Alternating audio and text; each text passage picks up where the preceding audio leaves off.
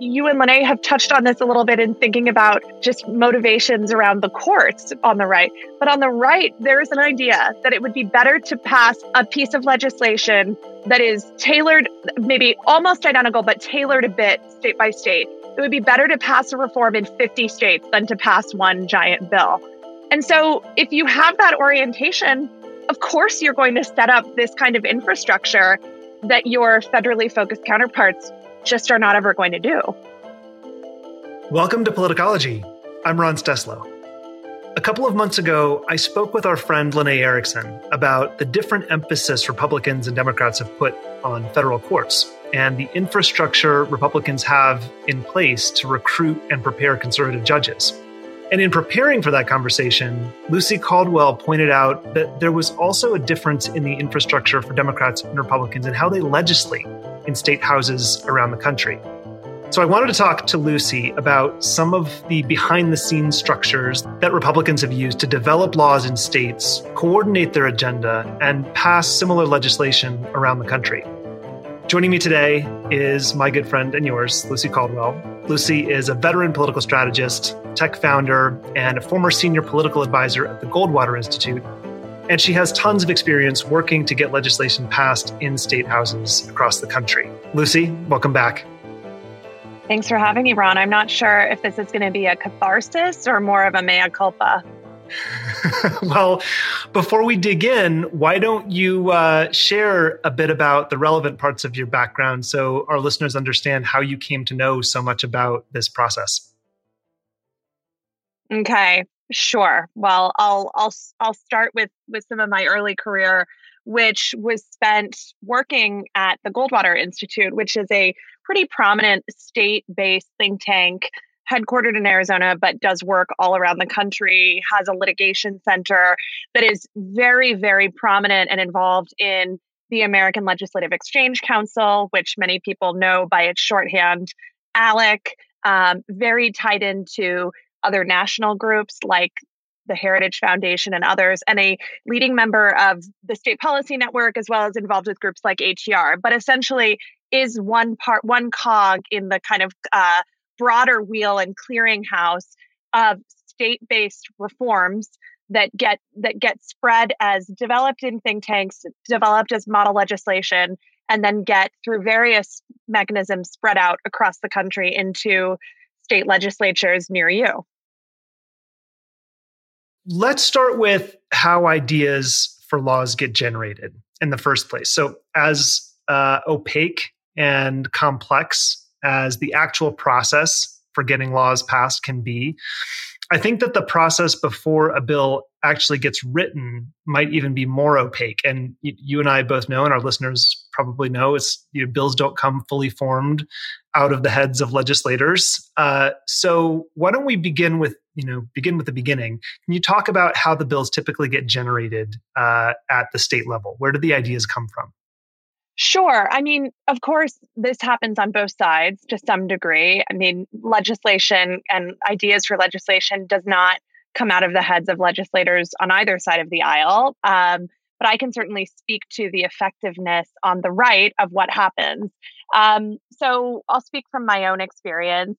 Groups like the Goldwater Institute, and I can name a few others in other states. In Michigan, you have Mackinac. In Texas, you have TPPF.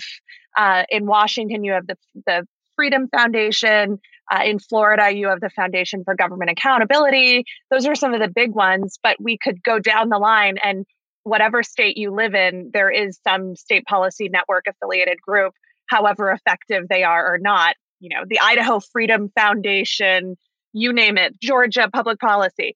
So in those groups, a lot of those groups are working ostensibly to develop free market-based, small government-focused legislation to then be introduced to lawmakers in their state and also elsewhere. And of course, the way that the sausage is made at those organizations can vary somewhat. Those organizations themselves are getting lobbied by corporate entities all the time. For instance, a Goldwater Institute lobbyist is probably getting requests from, say, the private prison industry to write a piece of model legislation that helps a certain sector of that industry, in part because among the minds of these Republican legislators, the state policy network groups are like church, right? It's like, you go to church and your pastor says, do all these things. This is how we want to live our lives. And then you leave, and yeah, you may not do exactly as you kind of aspired to do when you were at the pew receiving communion. Now I'm showing my Episcopal background here, but you go every Sunday because you aspire to be that way, right? You're a godly person. And I think, especially when I was involved in this, there's a sense that some of these outfits, like a Goldwater Institute or like a state policy network, that's the kind of record of common agreement that this is the world that we're trying to live in, right? It's a world where we have extremely small government, right? We have deregulated as much as possible. We have really slashed reliance on public education in its traditional public school form in favor of education savings accounts or charter schools. You can go down the list. Many of them, I should say, are still reforms I agree with, many of them, but essentially it gets a little tricky because these groups who have a certain stature are also being asked by corporate interests, other interests to package those concepts, some good, some bad. And there's also a lot of, I think, deal making with the devil, because then you bring in other layers like an American Legislative Exchange Council or ALEC task forces, and you have a whole lot of other types of corporate interest, lobbying, an exchange of model legislation. And so what ends up being spit out, who knows? But state legislators themselves, many of them, are quite reliant on these groups because they trust them, because it is hard to come up with ideas for original legislation. They too are participating in these entities. And when I've lobbied in over 30 states, mostly on the ground on behalf of the Goldwater Institute during my time there. And just so people know, some of the issues I was lobbying on were education reform issues, something called Right to Try, which grants terminally ill patients access to experimental drugs. Stuff, I could tell you a whole lot of stuff that a lot of people would think, that sounds good, right? Also, some stuff people might not agree with, public sector union reform, the list goes on. But I was really struck in that time in my life of the precise reliance of these legislators. And at one point, when I was pushing a bill in Arizona, and my bill sponsor was a woman who we all know now named Kelly Ward, who's the chair of the Arizona Republican Party and was one of the core leaders of Stop the Steal. She was a state senator. And I remember, so this is just sort of how bills get introduced. I went to Kelly and I said, Senator Ward, would you please introduce this bill? It had to do with education savings accounts. And she agreed to. And so I said, I will go to Ledge Council to get a folder opened for you. That's where you go and say, this is the language. Legislative Council. Can you just briefly explain what that is? Yeah, a legislative council in a state legislature, and some may go by different names. We also have this federally. That is the entity that basically writes the bill. You say, and a legislator might say, I want to change this little piece of occupational licensing. Like, what I want is for hairdressers to be able to do hair braiding without an additional accreditation. How do we do that? And Ledge Council would say, okay, here's where it is in the code, in the statutes, and these are the changes that need to be made. And sometimes there might be many places in the revised statutes where they need to be made. And that's actually, as an aside, when people complain about the lengths of bills, federally, statewide, or otherwise, it's kind of a stupid complaint, because when you make changes in law, there might be a whole bunch of places that you need to make the changes. And what gets spit back is a multi-100-page document, because they're showing everywhere that changes are being made. It is not the kind of boogeyman that Fox News would have you believe. They themselves do it. Right. But so But this is important. This is people should understand this is a taxpayer-funded, nonpartisan governmental entity that is basically the keeper of the statutory text, right? Yes. So the process is in every state legislature, it varies a little bit, but a lawmaker gives approval for having a folder be opened. And the folder is open. That basically means this is the draft of the bill. It doesn't mean that the bill has been introduced. It means basically I have an intention to push this bill. I'm going to introduce it this session, whenever. And if you are, say, as I was, the senior political advisor of the Goldwater Institute, someone like Kelly Ward might just say, could you open the folder? So in that instance, I did. And this is a thing that I did with all kinds of lawmakers all over the country. So if we want to stick with the Kelly Ward example, I then said, I've gotten the folder opened. Would you like me to walk the bill? And she said that she would like me to walk the bill. And walking the bill means that you are saying to the state legislator, I will go find other people to sign on to this bill. So you're the prime sponsor. You want to get some co-sponsors. And then there are other people who are just signing on to the bill. Like, yes, it's a signal that they want to see this bill get legs when session starts, or maybe session's already started. Walk the bill, get as many people to sign on as possible, because that's going to guarantee a better committee assignment, more likely that the bill gets heard, because hundreds of bills in every state legislature die on the floor or never make it to the floor, the proverbial cutting room floor, every year. And I remember in this particular instance, she used as example, walking the bill. And in my mind, it was a non-controversial education-focused bill, although other folks would probably say it wasn't at all. And I remember ending up in kind of an issue with Ward's office, because there was one step I needed her to file it. Basically, I'd walked the folder. We had all these co-sponsors. The bill is ready to go. And I basically needed her to then do the final step, which in the Arizona legislature must be done by the member, which is to say, sign off like, yes, all these things that Lucy has been doing, thumbs up, that's what I want. And she kept saying, can't you just file it for me?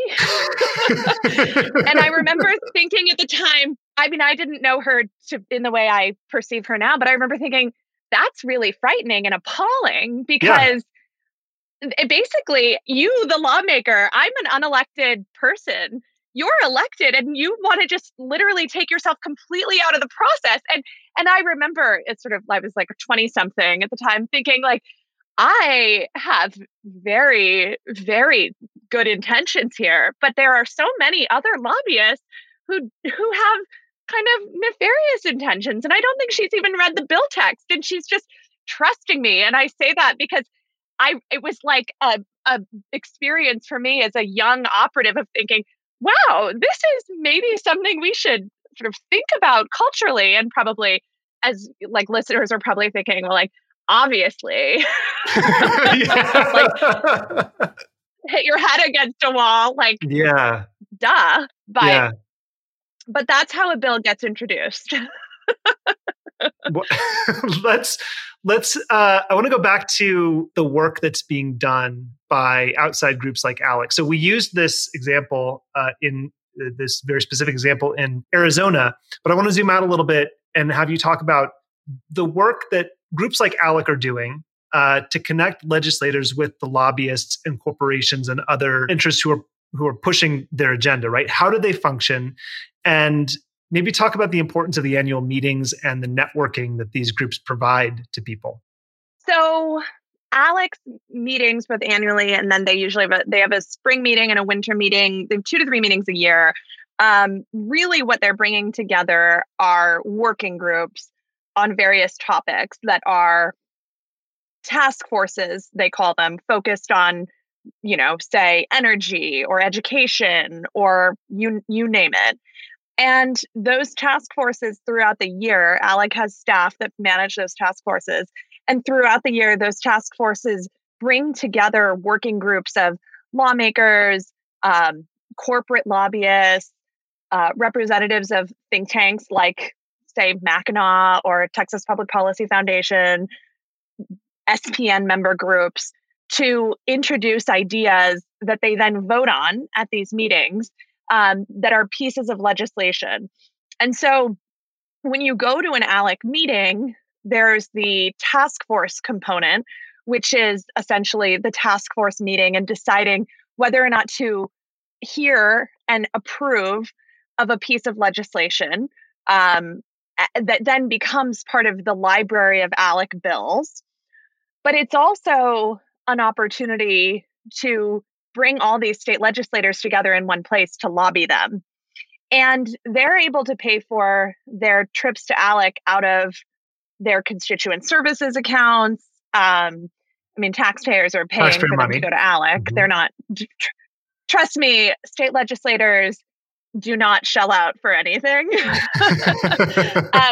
are sometimes there are ALEC scholarships. And while they're there, it's an incredible chance to lobby ALEC members, to lobby legislators if you are looking to push a bill in their state. So, for instance, I at an ALEC meeting in probably between 2010 and 2012, or in that time frame, I got to know a then Indiana state legislator named Jim Banks, who's now a member of Congress, who has become like a big time election truther.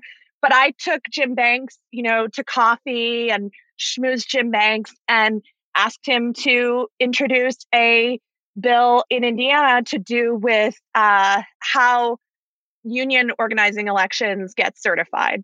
And he did. And he's one example. Understand also, these are not random people. There have been dozens and dozens of ALEC members who are state legislators who go on to be in Congress or go on to be governors. And so the ALEC meeting in and of itself becomes this kind of clearinghouse of activity around it that brings together not only corporate interests, but also, and state legislators, but also some of the representatives of say grass tops groups, Americans for Tax Reform and others, and they're meeting frequently and working together in between in a way that is quite unique, and I have to say probably does not have an analog on the left. So we'll talk about the Americans for Tax Reform, ATR, their legendary Wednesday meeting. We'll do that on a plus segment when we're done here. But I wonder if it's fair to characterize this network of organizations and the function that they serve as maybe having arisen out of a commitment to a shared set of principles, and then later, as it became more mature, sort of was co-opted by corporate interests and lobbyists. Do you think that's an accurate way to describe the evolution, or do you see it differently? Well, it's really no secret that ALEC, which was started, I think, in the 70s, came out of conservatives coming together and thinking, how are we going to recover from the terrible defeat that Barry Goldwater has suffered? And there were some issues at that time that had cropped up. Issues like the growth of the EPA and thinking about price controls and regulation around energy. That really is the crux of the ALEC origin story. And so it was, the motives were specific. The State Policy Network, came somewhat later as an umbrella group for these state level think tanks, which are kind of the mechanism by which you get this work done, right? ALEC is like the aspiration, right? We want to have a clearinghouse where we have these state legislators come. SPN is like, okay, how do you affect all of that work in between those meetings, right? You make state think tanks really strong. You make state lawmakers feel like that state think tank is the beacon of where they should be. They have scorecards, so on and so forth.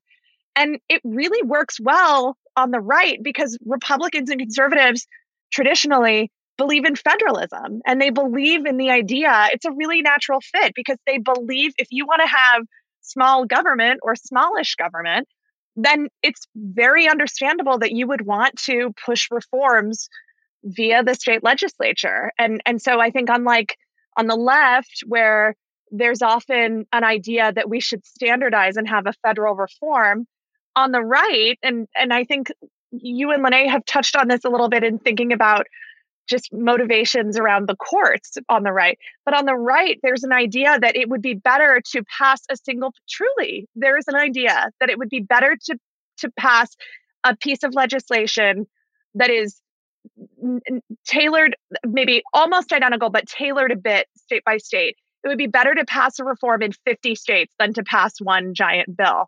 And so if you have that orientation, of course, you're going to set up this kind of infrastructure that your federally focused counterparts just are not ever going to do. Yeah. There's also one other one I want to make sure we mention, which is it's a Christian organization, sort of a Christian policy. Do you remember the name of it? They're focused on social issues as opposed to some of the other ones. There are so many, but one is Council on National Policy. That's it. Which is like the Tony Perkins group. And actually, those groups, when I was involved in this work, really were a thorn in my side, although I have attended at least one of their meetings at a very fancy Ritz in Atlanta years ago. But they were a thorn in my side because all of these entities try to work with each other, but they end up making concessions that sometimes even betray the entity's interests themselves. And there's almost no issue on this that I can think of that is more illustrative of this than in the area of education reform, or as we say on the right, school choice.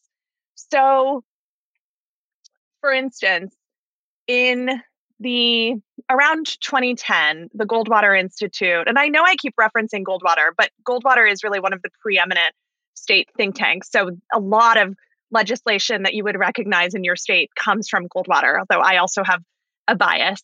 But Goldwater developed a reform called education savings accounts, and it has turned out to be a complete disaster. So I regret my role in helping to promote ESAs. And in fact, a couple of former colleagues of mine have become so convinced that ESAs are damaging that they have not only left the movement, but have doubled down on committing their career lives to fighting ESAs. So education savings accounts. Yeah. Say more about that.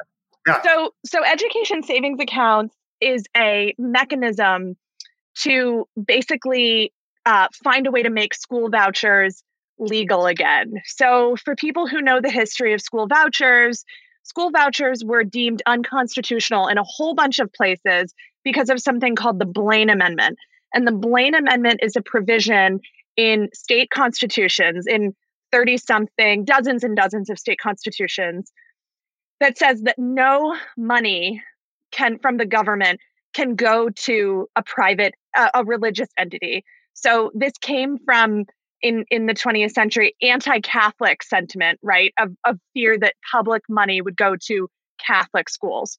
So vouchers were deemed unconstitutional in the vast majority of states, essentially, whether they were in effect or just hypothetical, because a traditional voucher system takes money from the government and it says, okay, this voucher for little Timmy is going to we're just going to send the money to St. Mary's, day school or whatever.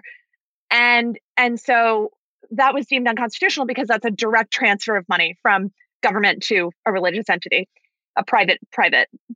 And so with education savings accounts, which were the solution to how to get around this, because members of these movements want to see a reduction in the power and influence of public schools, and they want to see children having expanded educational opportunities beyond public schools.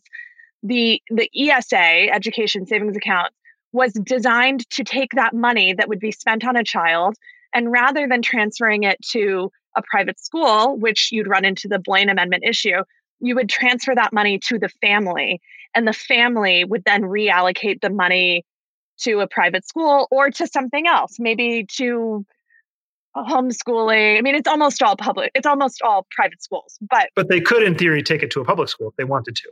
no, they Oh, could, because it's the money. It varies a little by state. There are now many states that have ESAs, but it's the and important not to confuse the term education savings account ESA in this format with tax savings plans in some places called education savings accounts. These are distinct from that.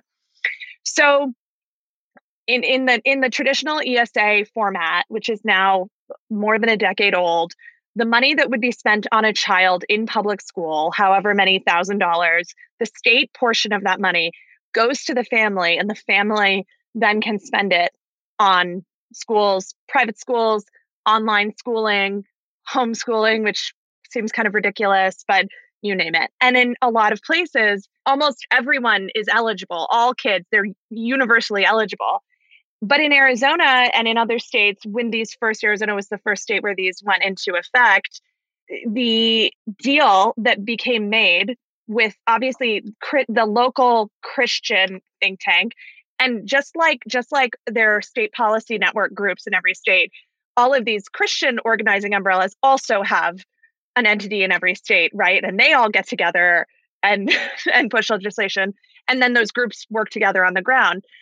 The Christian lobby, as this piece of legislation was getting introduced, they were really, really opposed to testing provisions. So they didn't want to have any testing of children with ESAs.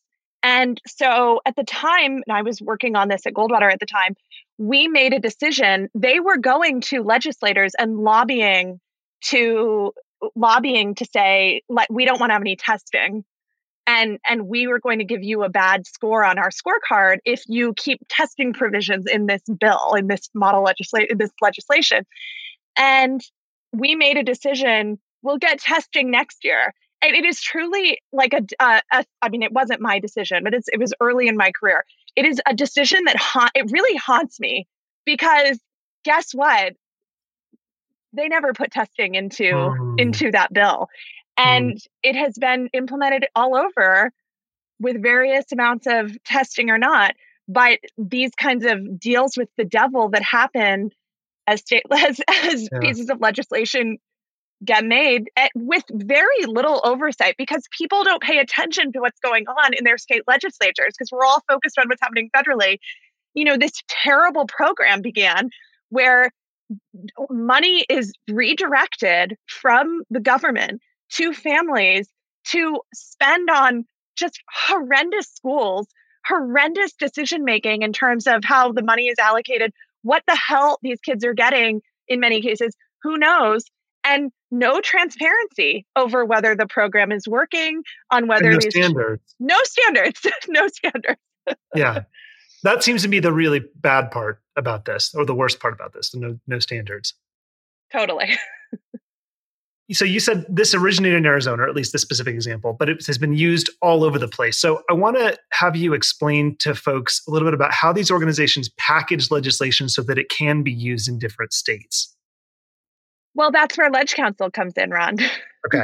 Because essentially a model bill gets written. So a piece of legislation gets written, and by say an SPN group, say the Mackinac Center writes a piece of legislation around public sector union reform, which, by the way, they did, and all of the flurry of activity after the Scott Walker era in Wisconsin. You guys remember the Act 10 era, and Michigan. That was all being driven by Mackinac, the think tank in Michigan.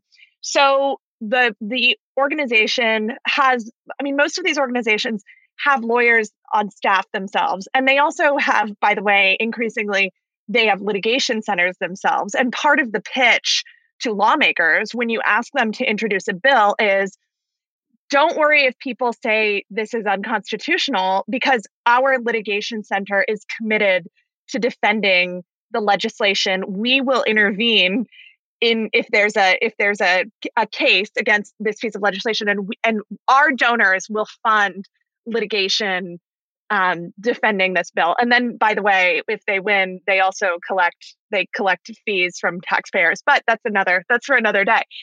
Anyway, a piece of legislation is developed. It is written really, I mean, like a normal piece of text, like any typical bill. It's not like they have to go to each, study the code of Idaho to know if it will work there. They get a member of the state legislature to say, yes, I want to draft this bill. I want to put this bill forward. And then a representative of the entity, of Mackinac, of whatever, the ALEC corporate player, whoever it is. And often, by the way, the corporate players are hiding behind the state think tanks, right? Because that's just so much more copacetic than like, oh yeah, this is Exxon. This is the Exxon lobbyist, right? So because there are lawyers, not only at these state-based think tanks, they then work directly on behalf of the legislator to work, like the Kelly Ward story I was telling you about beforehand, to work directly with Leg Counsel to make sure that what Leg Counsel comes back with will work for them. And so, at Goldwater, we had lawyers on staff who were very involved in the legislative process. And so I was one of our lobbyists. I might get a bill version back and I would take it to our lawyers and say, has Leg Counsel stayed true to the spirit of our policy reform here? And they would tell me yes or no.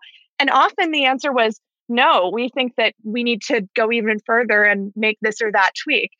And so there really is, at every step of the way, there's someone who's part of this network effect who's there to make sure that the reform continues to move down the funnel.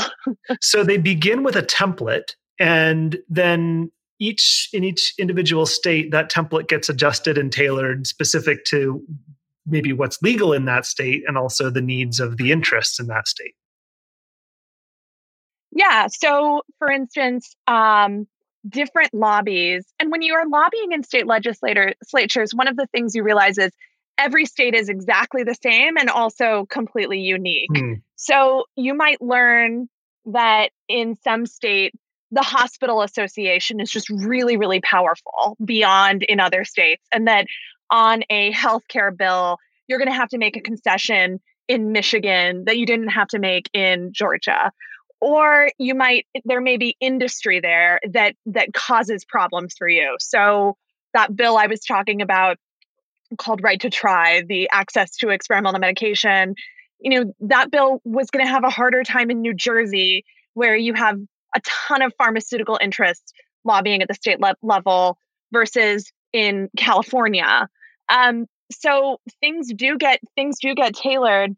And then, of course, also taking into account, like the story I told about earlier about education savings accounts, taking into account specific state provisions in the state constitutions that could cause you to have issues in a bill. Things, really arcane things, but that become very familiar to you when you do work in this, like single subject provisions, other kinds of provisions that pop up in all kinds of state constitutions, but have different implications depending on the issue. What are some of the other key pieces of legislation that we've seen successfully move through ALEC and this network of organizations to state legislatures? A huge amount of education reform work, pro-charter school legislation, truly lots of pieces of legislation that a lot of people probably feel pretty good about. One piece of legislation that was, I think, a big ALEC priority during the pandemic was universal recognition reform, which is that if someone is a hairdresser in Kentucky and she moves to Seattle, she doesn't have to get a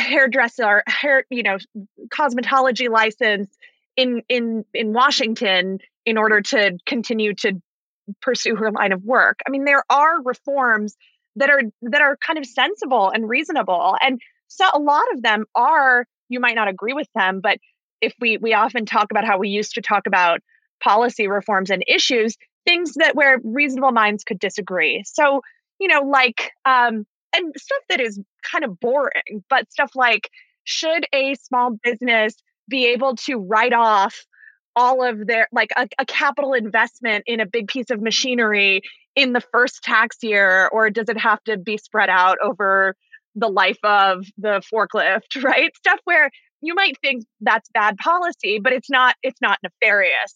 There is a lot of stuff that has gone through ALEC that has a decidedly different turn. So things like, in my mind, private prisons, lobbying to expand private prisons, model legislation that would grow private prisons all over the country. Anti-immigration reforms. People remember the famous piece of legislation called SB 1070 in Arizona, which was authored not by anyone in Arizona, but by Chris Kobach, who was at that time a statewide elected official in Kansas, right? That's a perfect example of how something could be in Kansas, make its way to ALEC, and then it finds its way in Arizona. ALEC has been behind a lot of really controversial legislation around gun ownership, and ALEC was the birthplace of the Stand Your Ground law that George Zimmerman invoked after killing Trayvon Martin. And so there's really, take your pick. Some of it probably not terribly offensive to people, but some really, really quite challenging to stomach. Okay, so those are some really great examples. We've talked about I just want to put a fine point on the difference between ALEC and organizations like State Policy Network. How do they, if you could categorize them simply, how do they work together, and where do they diverge? Or or at this point, are they all just so overlapping and enmeshed that there really isn't a meaningful distinction? I think both. I think they are overlapping in ways that are no longer meaningful, but they're really symbiotic. So I think that the State Policy Network groups really provide the intellectual cover for a whole range of and the kind of look, we're a think tank, right? These are just public policy ideas that we're putting forward.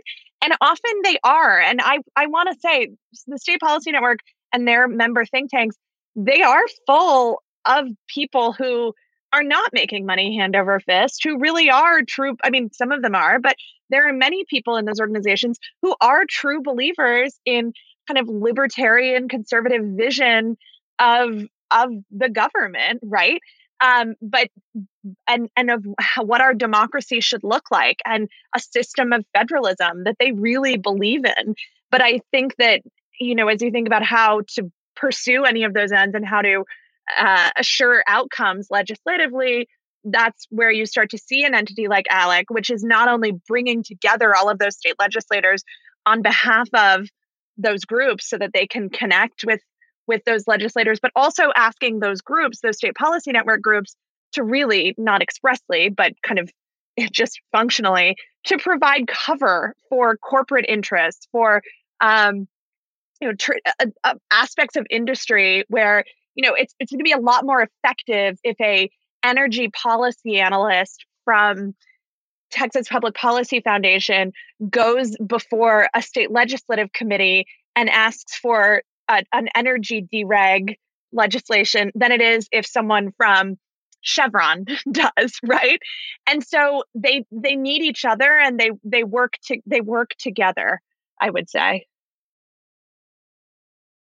A couple of weeks ago on a roundup with Liz Gilbert and Eric Cook, two of our Democratic strategist friends, there was a moment we were talking about what happens after votes are counted. And I was expressing my extreme frustration with how Democrats are so focused on national voting rights legislation that they're missing the forest for the trees, in my opinion, which is what happens after votes are counted, and the possibility of state legislatures essentially overturning the will of the people in their own states and sending a different slate of electors to DC, right? To Washington, to nullify the results of an election. That to me is the most, that's the biggest risk we have of a national election being overturned. And in a moment of exasperation, I said the Democrats need to fucking embrace federalism. And I want to talk a little bit about what the groups working on state level coordination look like on the Democratic side, if there are any. I want to spend a little bit of time sort of talking about how Democrats could use this knowledge to their advantage. What kind of an opportunity is there here for them to take the fight to the state level, and whether there are any biases against federalism that are holding them back from some really important wins. How do you see that? Well, I think they certainly are missing the boat. And one of the areas where they obviously miss the boat, and it's not directly connected to what you're talking about, but it goes to the general apathy among Democrats about state legislative races, is that they completely missed the boat on redistricting, right? Redistricting in most places, this is your wheelhouse, not mine, but in the vast majority of places, state legislatures still determine the makeup of the state legislature for the next 10 years, right? And so failure by Democrats to be on top of figuring out, do we have legislative Democratic majorities in the state legislature, means, you only have yourselves to blame, frankly. Sort of Democrat power nucleus, right? Because they just don't pay attention to state legislatures. And I think that they're also, in general, I think, frankly, is there anything that Democrats get organized enough to compete with the infrastructure of the right on voting rights in the next 2 years? I really don't think that they can. I think that the entire approach by Democrats now should be to stop the bleeding, which unfortunately at this point has to be purely electoral. It has to be, okay, here's the matrix of state legislators. Are these like pro-authoritarian legislators or not? We should be looking at, are there Democrats who are in battleground races that we can help? Are there Republicans who seem friendly to democracy that we can embrace warmly and make sure they stay in office and are not primaried by someone crazy?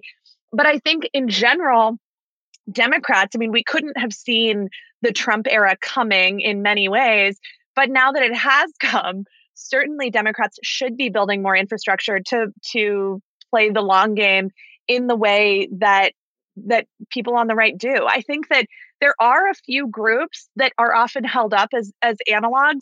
There are a couple of groups that actually the left is stronger in. So one area on the left, one group would be BISC, which is the Ballot Initiative Strategy Center. That's a strong entity, and they work to push ballot initiatives around the country. But in terms of, is there an analog to ALEC? Maybe NCSL, which is the National Council of State Legislatures, but they are really milquetoast. They are not effective in that way. They're also ostensibly nonpartisan. And they are nonpartisan, right? Yeah. And so kind of not on that front. There are not, I think it's important to remember as we think about this conversation as a follow-on to the conversation you had with Lene, which was amazing. Everyone should listen to it if they haven't already. The other piece in between what's happening in the courts and what's happening with these state groups and state interest groups are the litigation centers of these state think tanks. So a whole layer of, you have every layer covered. You have the origination of the bill, right? And then you have covered by lobbyists and these think tanks, the policy shops. And then you have litigation centers that when it gets into the courts, where the Federalist Society has done a great job of making sure that, because conservatives care about judges, and again, shame on Democrats for not paying attention to this, you then see this sort of, it just goes down this funnel where they have entities lined up at every level. And so a lot of groups get thrown out as potential kind of analogs on the left, but usually on the left, when they're trying to get involved in this kind of thing, it's a scramble. And it's usually like the ACLU is like, who do we have in this state who would go testify? There are interest groups like labor unions are probably one of the biggest foes of groups like State Policy Network member groups of ALEC. But even they're an interest group for something very specific. And so there is just no entity that matches that kind of machinery's might. And I'm not saying that to make people feel depressed. I'm saying, I mean, it is depressing. No, because that's the reality of the landscape. It's the reality. Yeah. Correct. So I think a lot of people, especially in the last couple of years, have been really frustrated when they see headlines pop up about things that are happening in state legislatures that seemingly come out of nowhere. But these things don't come out of nowhere. By the time you read about it in the news, you're 10 steps down the road, and a lot of work has gone into getting to that point. Totally. I think you're absolutely right about that. I mean, we're in the month of January. It's January of 2022. And the vast majority of state legislatures are going to go back into session this month if they haven't already. And what has happened already? It is not like the day that they go back is when this starts to happen. It's already happened. ALEC has its annual meeting where they convene all of these groups multiple times a year, but they have a meeting every December. And they have it somewhere warm, often like San Diego. And at that meeting, the purpose of that meeting is to ensure that we are providing, I say we, they are providing tender, loving care to these state legislators ahead of the January session. December is when folders are being opened to draft these bills. December is when bills are being walked and co-sponsors are being gotten. And so by the time January comes around, a lot of this is already baked. So it's a very finely tuned machine. And I think we just come back to the idea that everyone needs to start paying attention to who their state legislators are, pay attention in the election cycle, and pay attention to what they're doing. And actually, probably in some states, a lot of states have a lot of transparency on their state legislative websites. Go to your state legislature's website or your state assembly, depending on what your state calls it.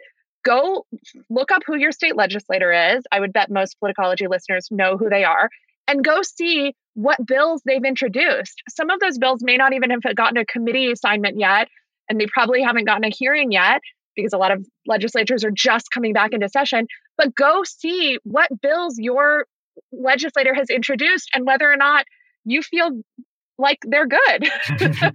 Get involved early and often. And then let them know what you think.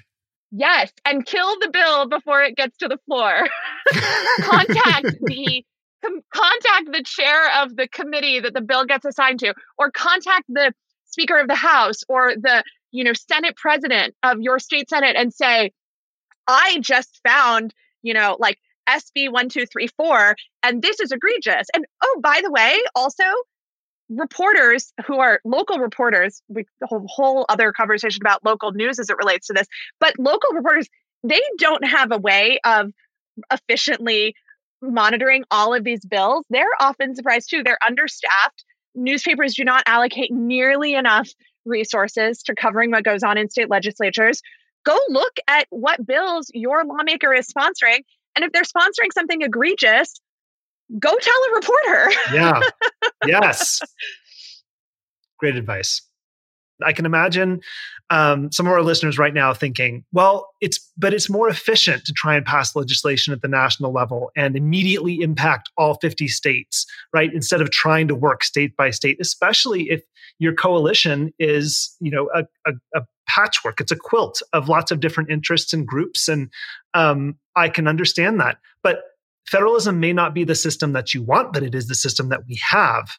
And this is where it is the system that we have. And so unless you're going to try and change that, which, good luck. And also with Democrats staring down the barrel of not being in power at the federal level for a very long time after these coming midterms, most likely,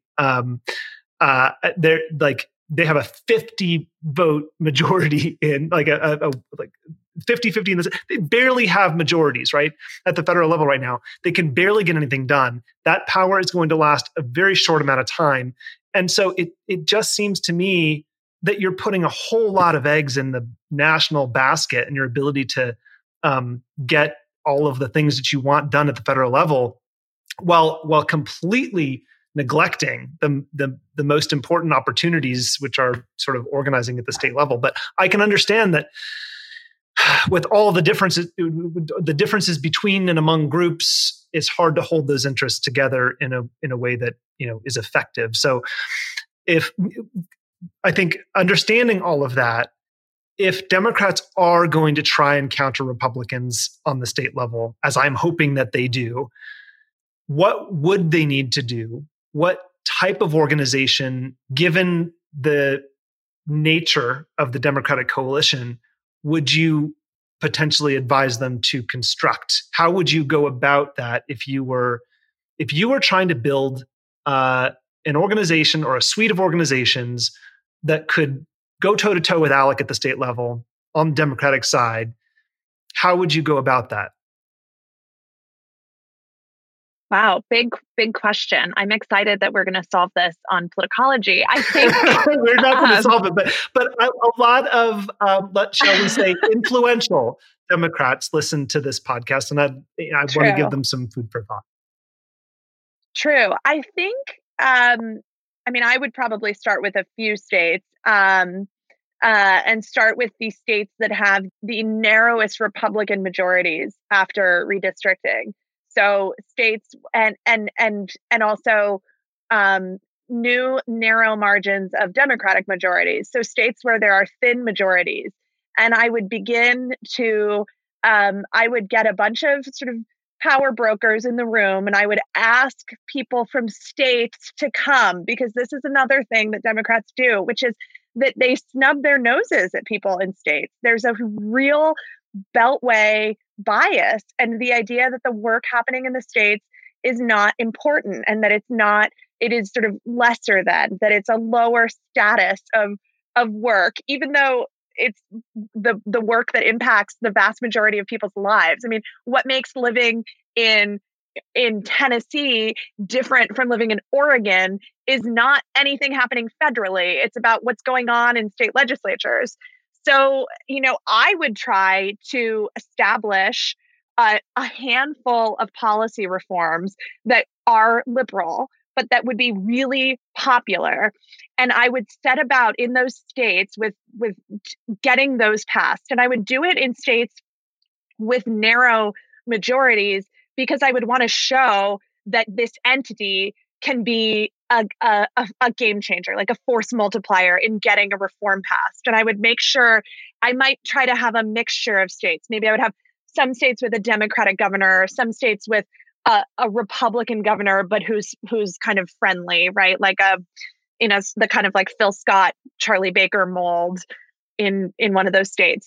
And then I would, after a cycle of doing that, I would go to a funder. I would start going to the funders of Democratic electoral politics and say, you need to start funding legislative activism.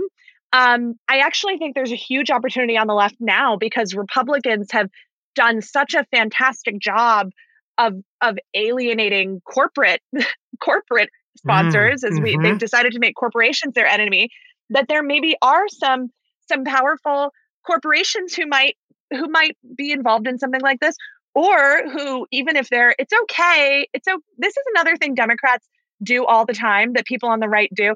Democrats are all about purity tests, and they will shoot themselves in the foot for a purity test instead of thinking, what can we get done? So there may be corporate actors out there who themselves are just looking to have cover to show that they're not authoritarian leaning, right? For the money they gave Josh Hawley last cycle or whatever. Bring them on board too. As long as you're driving the bus, I think that's fine.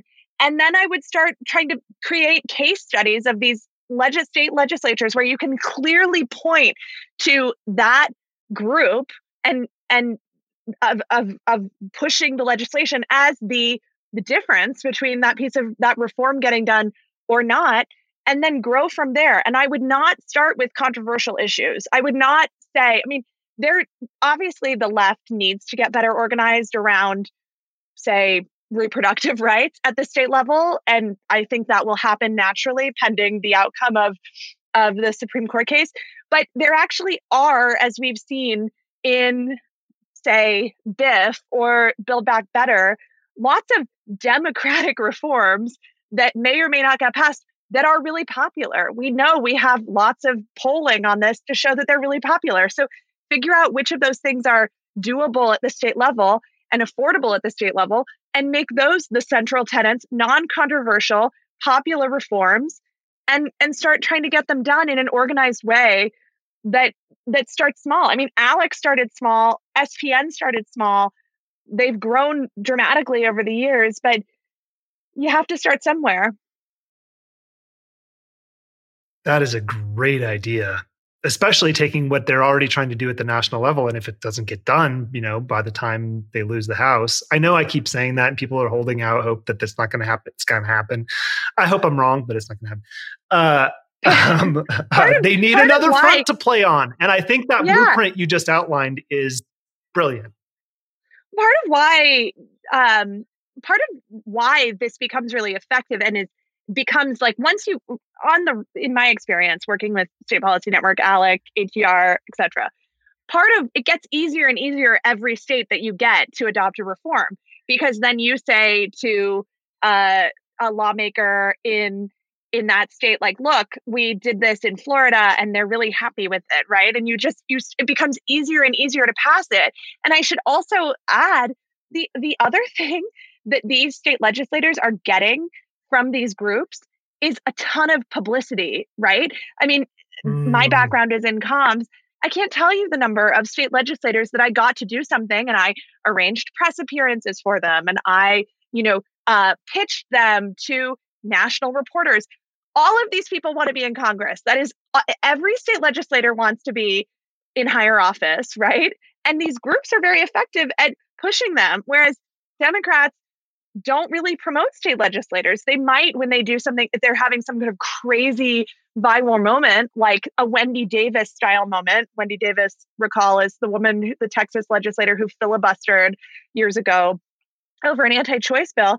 But in general, Democrats don't champion Democratic interests don't champion state legislators in the way that folks on the right do. So that warm embrace, all of these efforts have to be focused on the warm embrace that you are creating for these state legislators, and the idea that what they are buying from you, what they are getting from you, rather, is a lifestyle brand of being a kind of lawmaker whose profile will be elevated and who will become more prominent because of the work they're doing with you. And that's how they feel throughout the entire funnel of engagement with these groups. Lucy Caldwell, before I let you go, where can everybody find you on the internet? I'm on Twitter at Lucy M. Caldwell. All right, let's go to Politicology Plus. Thank you to everyone at home and on the go for listening today. You can support the show by joining the growing, thriving community of Politicology Plus members and gain access to hours of special content designed to help you think like a political strategist and look further down the road than everyone else and understand the forces and figures shaping the fight for democracy. You can unlock this premium content at politicology.com/plus. And if you have any questions about anything we've talked about, you can reach us, as always, at podcast@politicology.com. Even if we can't respond, we do read everything you send us, whether it's an episode idea, a guest recommendation, or just a simple note about how the show has impacted you. And we love hearing from you. I'm Ron Steslow. I'll see you in the next episode.